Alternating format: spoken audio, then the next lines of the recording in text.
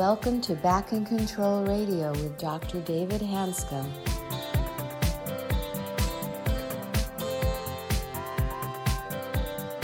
Hello, everybody, and welcome to another episode of Back in Control Radio with Dr. David Hanscom. I'm your host, Tom Masters, and our guest today is Dr. Tor Wager. He is the Diana L. Taylor Distinguished Professor of Neuroscience at Dartmouth College, and he also directs the Dartmouth Cognitive and Affective Neuroscience Laboratory, the Dartmouth Brain Imaging Center, and the Dartmouth Center for Cognitive Neuroscience. His research centers on the neurophysiology of pain, emotion, stress, and empathy. Welcome. Thank you, Tom.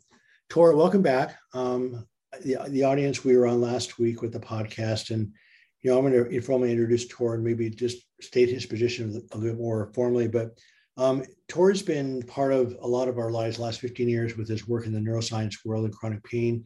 He's a psychologist. Neuroscientist. I just found out he's a musician, which I think adds a lot to why he's so creative. And Tor's capacity to take in disparate pieces of information and start creating it into a whole picture is wonderful. So the first podcast, we talk about functional MRI scans, and he is one of the world's leader in how to read them, interpret them, and bring them into clinical medicine. What we're trying to do as a group is actually try to connect his knowledge with our clinical care. And we're really excited about his work, and I feel incredibly honored to have him on our podcast today. So, Tor, welcome back. And we left off. So just really quickly, what's your official position? You're at Dartmouth now. What's your official position right now? I'm the Diana L. Taylor Distinguished Professor of Psychological and Brain Sciences. Okay. So you basically run your own neuroscience department? I run a lab, the Cognitive and Affective Neuroscience Lab, and I direct the Dartmouth Brain Imaging Center and the Dartmouth Center for Cognitive Neuroscience. And just for fun, how many projects do you have going right now? 60. Too many. I can't tell you. 60, something like that. God. And I know I'm various stages. And again, it's fun for us because as a clinician, we tend to think in terms of structural issues. We're learning that probably 90% of symptoms, physical symptoms, are created by the body's physiology. And Tor has been instrumental in looking at brain imaging, what's called the autonomic nervous system, which really controls your inflammation and different hormones and stuff like that, and your body's response to the environment. And so Tor is one of the leading people in the world as far as putting all this together for us. And what I want to talk about in this podcast is that just some of the basic principles of healing, because chronic pain is considered to be an unsolvable problem. You get to manage it and do what you can do. And we're now seeing hundreds of patients, multiple different clinicians saying this is a solvable problem. Once you understand the problem and treat it with the correct paradigm, it's not that hard to solve, actually. So on a given individual, it can be challenging, but the basic principles are not that hard to do. So what I want to talk about today is that when your brain feels threatened, it creates a response to your body that's fight or flight, which is what's called a physiological response. If you look at your car, that's the structure. When you turn the car on, that's the physiology of the body. It's the physiology of the car. The human body, as one of my friends, Bruce Lipton, pointed out, what the difference between a cadaver and a human being is energy and physiology. We're alive. And so the nervous system is that referee, so to speak, between our circumstances and our body. It's sort of like, it's not a command center, it's more of a control tower. Is that a fair statement, Tor? Control tower for the body. Fair enough. Yeah. It's sensory input in, your brain sending signals out back and forth. So it's a central system that coordinates information that allows you to stay alive. And we tend to think in terms of brain of a command center of the electrical circuits, where really it's just the middle part of the entire process. So what I'd like to talk to her about specifically is briefly touch on the physiology of threat, and then how we can harness the healing power of what we call placebo. In the medical profession, placebo is historically, we're still being trained this way, but I was really trained this way as a medical student, that if you find nothing on a scan and a person seems to be acting a little bit painful, they're, quote, faking it, or there's nothing wrong. So we used to use placebo in a very negative way, proving this person was just faking it. That's completely changed, but the connotations of that word have not changed. So I want to really dig into this word placebo, because he and I both feel, and many other people feel, that placebo is the most powerful healing concept that exists in this human experience. Then there's a study he's been a part of out of Boulder with multi-pronged study, really wonderful study, where they connected the treatment of chronic pain with a certain technique and the absolute MRI scans. And very well published study right now, being published all over the world. And it's called PRT therapy. Tor, what's that called? Stand for? Right. Pain reprocessing therapy. Okay. So let's start at the beginning. I guess I should let you talk, right? Since it's my guest. But you're so eloquent, David. Okay. Yeah. Right. So anyway, so Tor, let's talk about the concept of placebo. What does that word mean to you, this placebo response? So the placebo response in clinical trials is defined as the overall benefit that you get from in a placebo arm of the study. So taking a sham drug. And the thing is that's what kind of drugs? You said sham drugs? Yes, any drug or device that's inert. So there's no active ingredients. Like sugar pills or fake surgery, stuff like that. Exactly. And people come into studies and they get better. And part of that is a suite of statistical artifacts, and people would get better anyway, and they enroll when their symptoms are at their worst, and then they regress to the mean and so forth. But once you compare taking a placebo to a no treatment control or a natural history, where they don't have the same expectations and beliefs that go along with taking a treatment, then that difference is the placebo effect. And that is caused by the treatment context. It can't be caused by the treatment per se, right? A sham pill doesn't heal you per se. A sham pill triggers a set of processes that happen in your brain and in your body that change your brain's chemistry, that changes activity. And those can have benefits and they can have harms as well. So the harm part is they call that nocebo effect, right? Exactly. So I think what I really want the audience to understand is that, as you mentioned in the first podcast, that your belief about something changes your body's physiology or body's chemistry. In other words, your expectation actually changes this. In other words, your expectation of healing, of that expectation is not like is physiological more than psychological. Is that a fair statement? Expectation, and according to this new view that we're getting from the brain, expectation is the fundamental driver of how your brain responds to events, to situations, to what it learns. Can you explain that for a second? Yeah, there's lots of different ways of explaining it, really. But one way is one of the oldest known tricks in the book is conditioning, reward conditioning. So Pavlov's dogs, right? Plays the bell, and then they get the food, right? And the dog starts to salivate to the bell. So over 100 years old. Well, the theories about how an animal or a human learns that has to do with the comparison to expectations. So the expectations live in your brain as a neurobiological reality, and they're compared with what comes in when you get that food. And if that food is better than expected, you learn. You update. And so expectations are very real neurobiologically. They drive learning in all species, including humans. And with pain, they drive what we learn from pain as well. So it's not just the pain that teaches us to avoid something or teaches our bodies to respond with a threat response. It is the comparison between the pain and the expectation. Right. I'm going to take a little segue here on the placebo effect, because there's a psychologist by the name of Harry Harlow in the 60s and 70s who found out that the way you induce depression in monkeys, he did all sorts of really tough experiments on these monkeys, but he found out the way to induce depression is that they built a cage that was narrow at the bottom, wide at the top, and there's a screen on the top. The monkeys would scramble up the side of the cage and slide right back down. They did that for about 2 or 3 hours, and they would have expectations of getting out, disappointed. Within 2 to 4 hours, they quit climbing the cage, and they got severely depressed. And the lab people got so upset, they call it the pit of despair. They were really upset about this. And when they pulled the monkeys out of the cage, they didn't break the depression. It took them months to pull them out of that depression. So repeatedly dashing hope induces depression. Then Dancer, out of and maybe your work too, is that one thing that's actually anti-inflammatory and healing is hope. Hope actually hope and optimism actually lowers inflammatory markers. So in chronic pain, of course, we promise all these treatments that actually have been documented not to work, i.e. spine surgery. And we go through big interventions, big hopes, which actually has a bit of a placebo effect for a short term. I've always said everybody gets better from spine surgery for at least 3 months, and then bam, they go back to where they were. So any comments on that sequence, Tor? And maybe that's some of your work about the mechanism and inflammation. Well, what that reminds me of is this work on perceived control.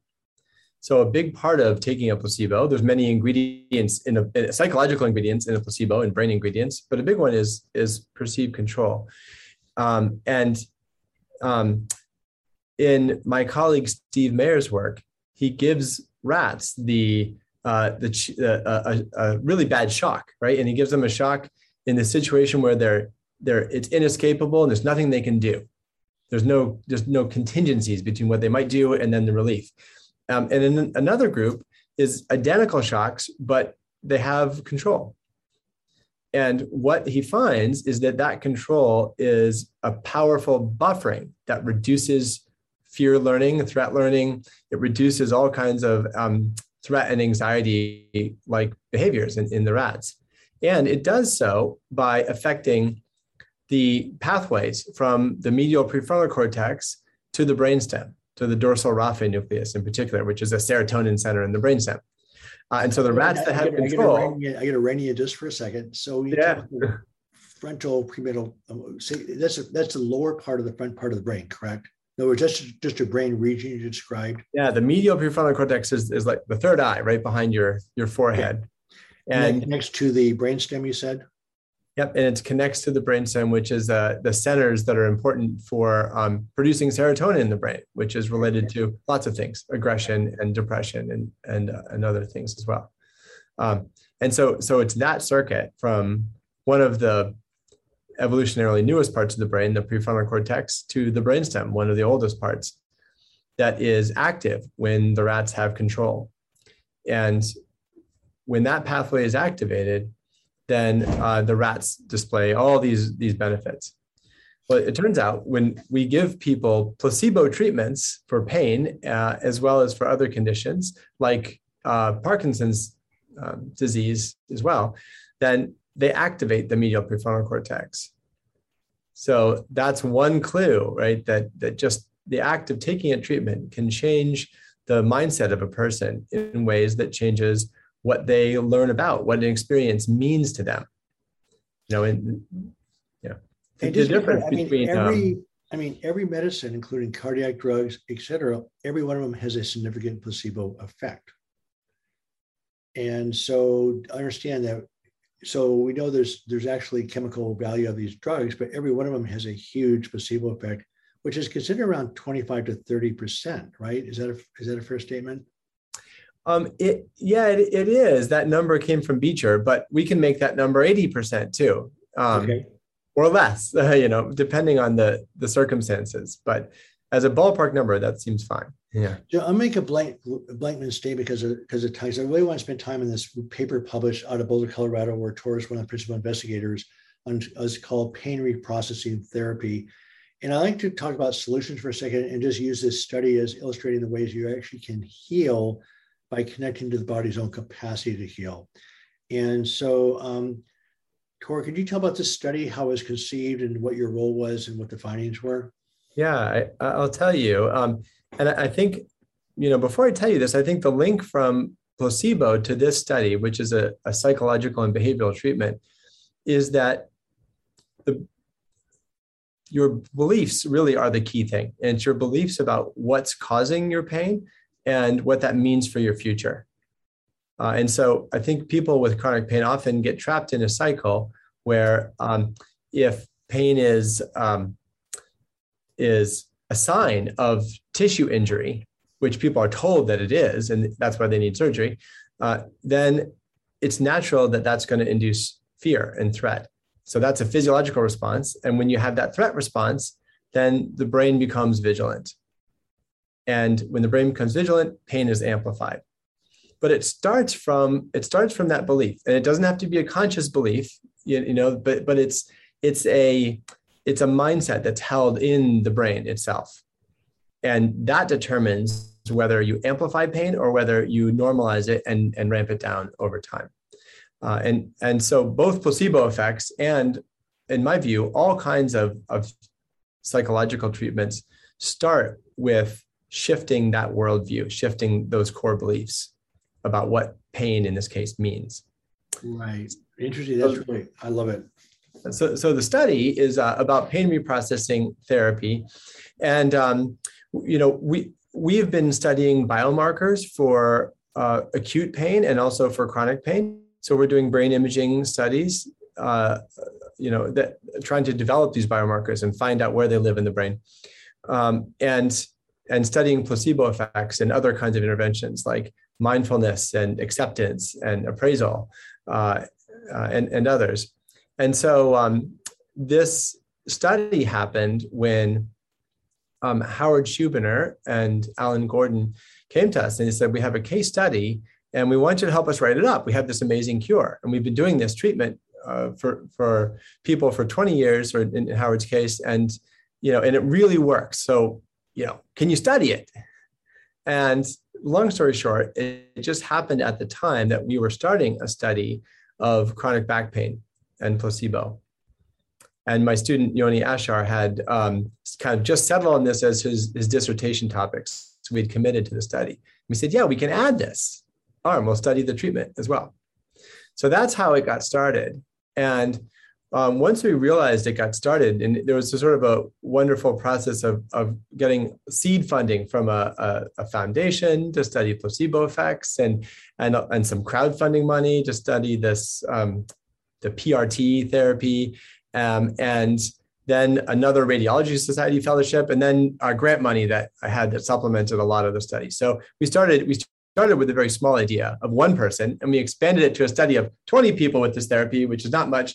And we ended up with 200 people overall in the study. 200, so wow. 150 people that were randomized to one of three arms. And one of them was usual care, which means they're all taking NSAIDs and usual kinds of things for back pain, typically. Only a few taking opioids.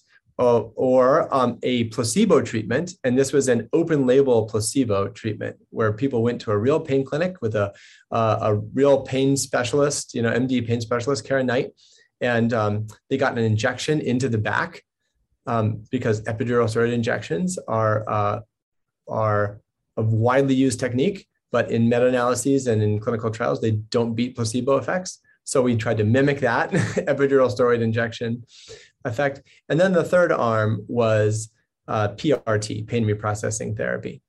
And in this, Alan Gordon flew back and forth from LA to Boulder for, I think it was like 170 times or something, many times. He basically lived. He got a hotel room, apartment, whatever he had. Wow. And he was there doing these treatments twice a week for 4 weeks. Long story short, so this was really one of the largest brain imaging studies of chronic pain done to date, and the first chronic back pain study that we did in my lab. And the results were really remarkable. There's on the usual care group, people they get a little bit better, but not much.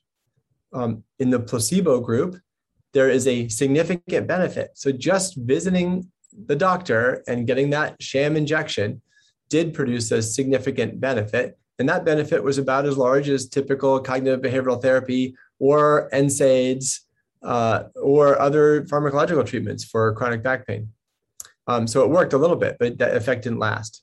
And the effect of the pain reprocessing therapy was really remarkable. 2/3 of the people were pain-free or nearly pain-free after a month, even though they'd been in pain an average of 10 years before the study. And they stayed better for a year, at least. That's as long as we followed them up. Wow. So it was really, really remarkable.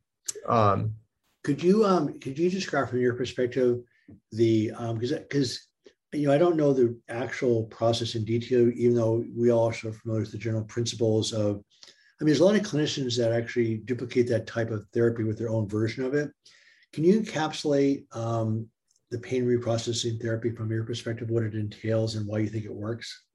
Yeah, I'm glad you asked that. I've been thinking for the last couple of years now about, what are the active ingredients? And we've been trying to figure it out as we go along. And as I see it now, there are several ingredients. And I have to say that many of these, I've given talks on this, and people will come up to me and say, that's what I do. I do cognitive behavioral therapy for pain, and that's what I do, right? Or I'm a physiotherapist, and we do this, right? So there's a lot of different groups and different people who treat pain who have discovered similar principles. Some of the common principles are, believing in the patient's pain, allying with them, and getting them to realize that pain doesn't mean injury. And that's a common principle, and that's a really important one. And then a number of groups, more and more groups, are now going beyond that to do pain exposure. So they say, because movement is actually safe, then you can move in the ways that hurt. If your back hurts when you bend over, that's okay. Bend over. Let's do it together, right? And so the way I see it, the idea, the core belief that pain, you thought before that pain was damaging your back, mm-hmm. and now you realize, at least you have some hope, or maybe the idea that pain isn't necessarily causing damage, and you can move, and then you put it into practice and you do those things that were painful, and all of a sudden you start to unwind that pain.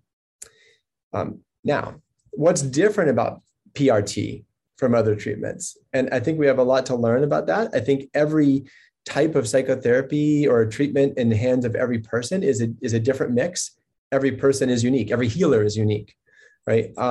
So we have a lot to learn, but some of the things that are, I think, relatively unique are as follows. In PRT, there's really this emphasis on taking a stand and saying, we've looked at your back, we've looked at the bulging discs, and guess what? That's not causing your pain. So there's a positive affirmation that there's something else, and that something else is sensitization in brain circuits. So it gives people a different narrative.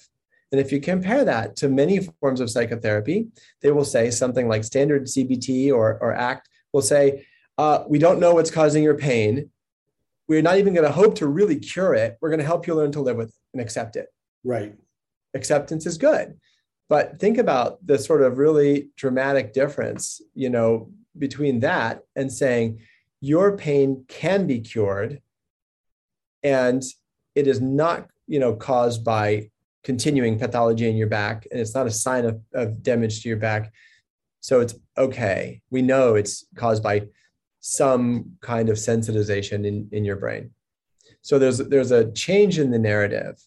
And then there's a lot of therapeutic alliance, and there's a lot of support, to go along with that, to then engage in movements.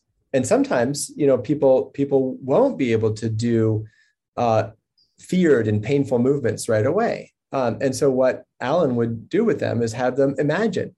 So they return attention to their body. He calls it somatic tracking. But what you're really doing is you're paying attention to your body. You're paying attention to pain signals in your body and negative emotions in your body. You can localize fear in your body. You can localize anger in your body if you try and think about it. You can draw and feel where it is, what it feels like. So he does that. And he tries to shift people from thinking about this as, oh my gosh, it's pain, it's scary, I'm just going to avoid it and press on. And that's probably exactly the wrong thing to do. Right. Because if you think about training your brain, what you're doing is you're saying, that's really scary, I'm going to press on and avoid that. I'm going to shift my attention away. But you can't, because it's pain. Right. And so it just creates a cycle of failure, essentially. And then you become hypervigilant. Instead, you say, I'm going to attend to the pain. That's okay, because it's just pain. It's a false alarm. And so you start retraining your brain to stop avoiding, to approach. And he even tries to get people to treat it with curiosity, because it's safe. You can go, isn't that pain funny? Isn't that interesting? bring it on. That's one of the patients in the study said this afterwards. She was like, now, yeah, the sensations come, but I realized that it's okay to feel those sensations, and that they'll go away. Yeah, for those of you that are familiar with Vipassana retreats, have you heard of these, Tor? Yes, I have. Have you been in one? I have not, actually. I haven't dared. So I'm not going to do, I've decided unequivocally I'm not going to do this, but they're 10-day silent retreats. I've had several friends go 2 or 3 times, including my stepdaughter, and everyone has the same experience where it's painful to sit in one spot, and they're told to actually watch the pain, be curious about it, and they're just flabbergasted the pain actually disappears. It's fascinating. Anyway, we have to run, and I could talk about this, as you know, for hours. For both of us, we're just barely touching the surface here. But the messaging here is that pain is a perception. Your body has said danger versus safety. And I just want to finish with the concept, and I think you've said this in your writings, where the essence of chronic illness and pain is ongoing exposure to perceived or real threat. Because it changes your body's chemistry, it changes your brain activity. And the solution lies in teaching people how to create safety, whether it's tools or strategies or actual safety. So basically, is threat versus safety changes your basic physiology. And what basically pain reprocessing therapy does, it allows you to feel safe when things really are safe. And if you perceive things as unsafe when they really, if you perceive it as unsafe, your body's going to react like that. Correct? So it comes down to really sort of safety versus threat. Yeah, I agree with you. I think that's a decision that the brain is making all the time. And if you can realize that, in fact, it is safe, physically safe, then you can start to say, oh, it's just pain. And that's a process. Right. So Tor, thank you again very, very much. I'm excited about things that we've talked about today. I learned some more things myself. And can you give the audience, you have a website that allows us to access your research and ideas and articles and stuff, which I'm very excited about knowing about. It's called canlab.com. It stands for what now? .science. I'm sorry. Science. It's .science. Right. Okay, we better change that on the first podcast, Tom. So I'm sorry, it's called canlab.science. Mm-hmm. Wow. Exactly. Okay. And what's on that site, Tor? That's our lab website. And so what you have is papers about the science underlying brain-body communications, placebo effects, our work on chronic pain. You can see, some videos of patients who have undergone PRT now, and other information really about the science underlying brain-body communication. Great. All right, Tor, thank you again, and we'll talk soon. Thank you, David. I'd like to thank our guest, Dr. Tor Wager, for being on the program today and for sharing the research his lab is doing on the neurophysiology of pain, particularly pain reprocessing therapy. I'm your host, Tom Masters, reminding you to be back next week for another episode of Back in Control Radio with Dr. David Hanscom. And in the meantime, be sure to visit the website at www.backincontrol.com. Thanks for listening today, and join us next week for Back in Control Radio.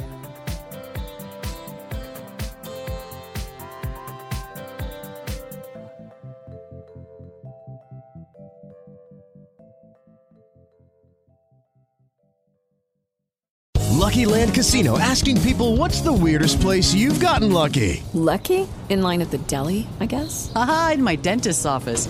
More than once, actually. Do I have to say? Yes, you do. In the car before my kids' PTA meeting. Really? Yes. Excuse me, what's the weirdest place you've gotten lucky? I never win and tell. Well, there you have it. You can get lucky anywhere, playing at LuckyLandSlots.com. Play for free right now. Are you feeling lucky? No purchase necessary. Void where prohibited by law. 18+. Terms and conditions apply. See website for details.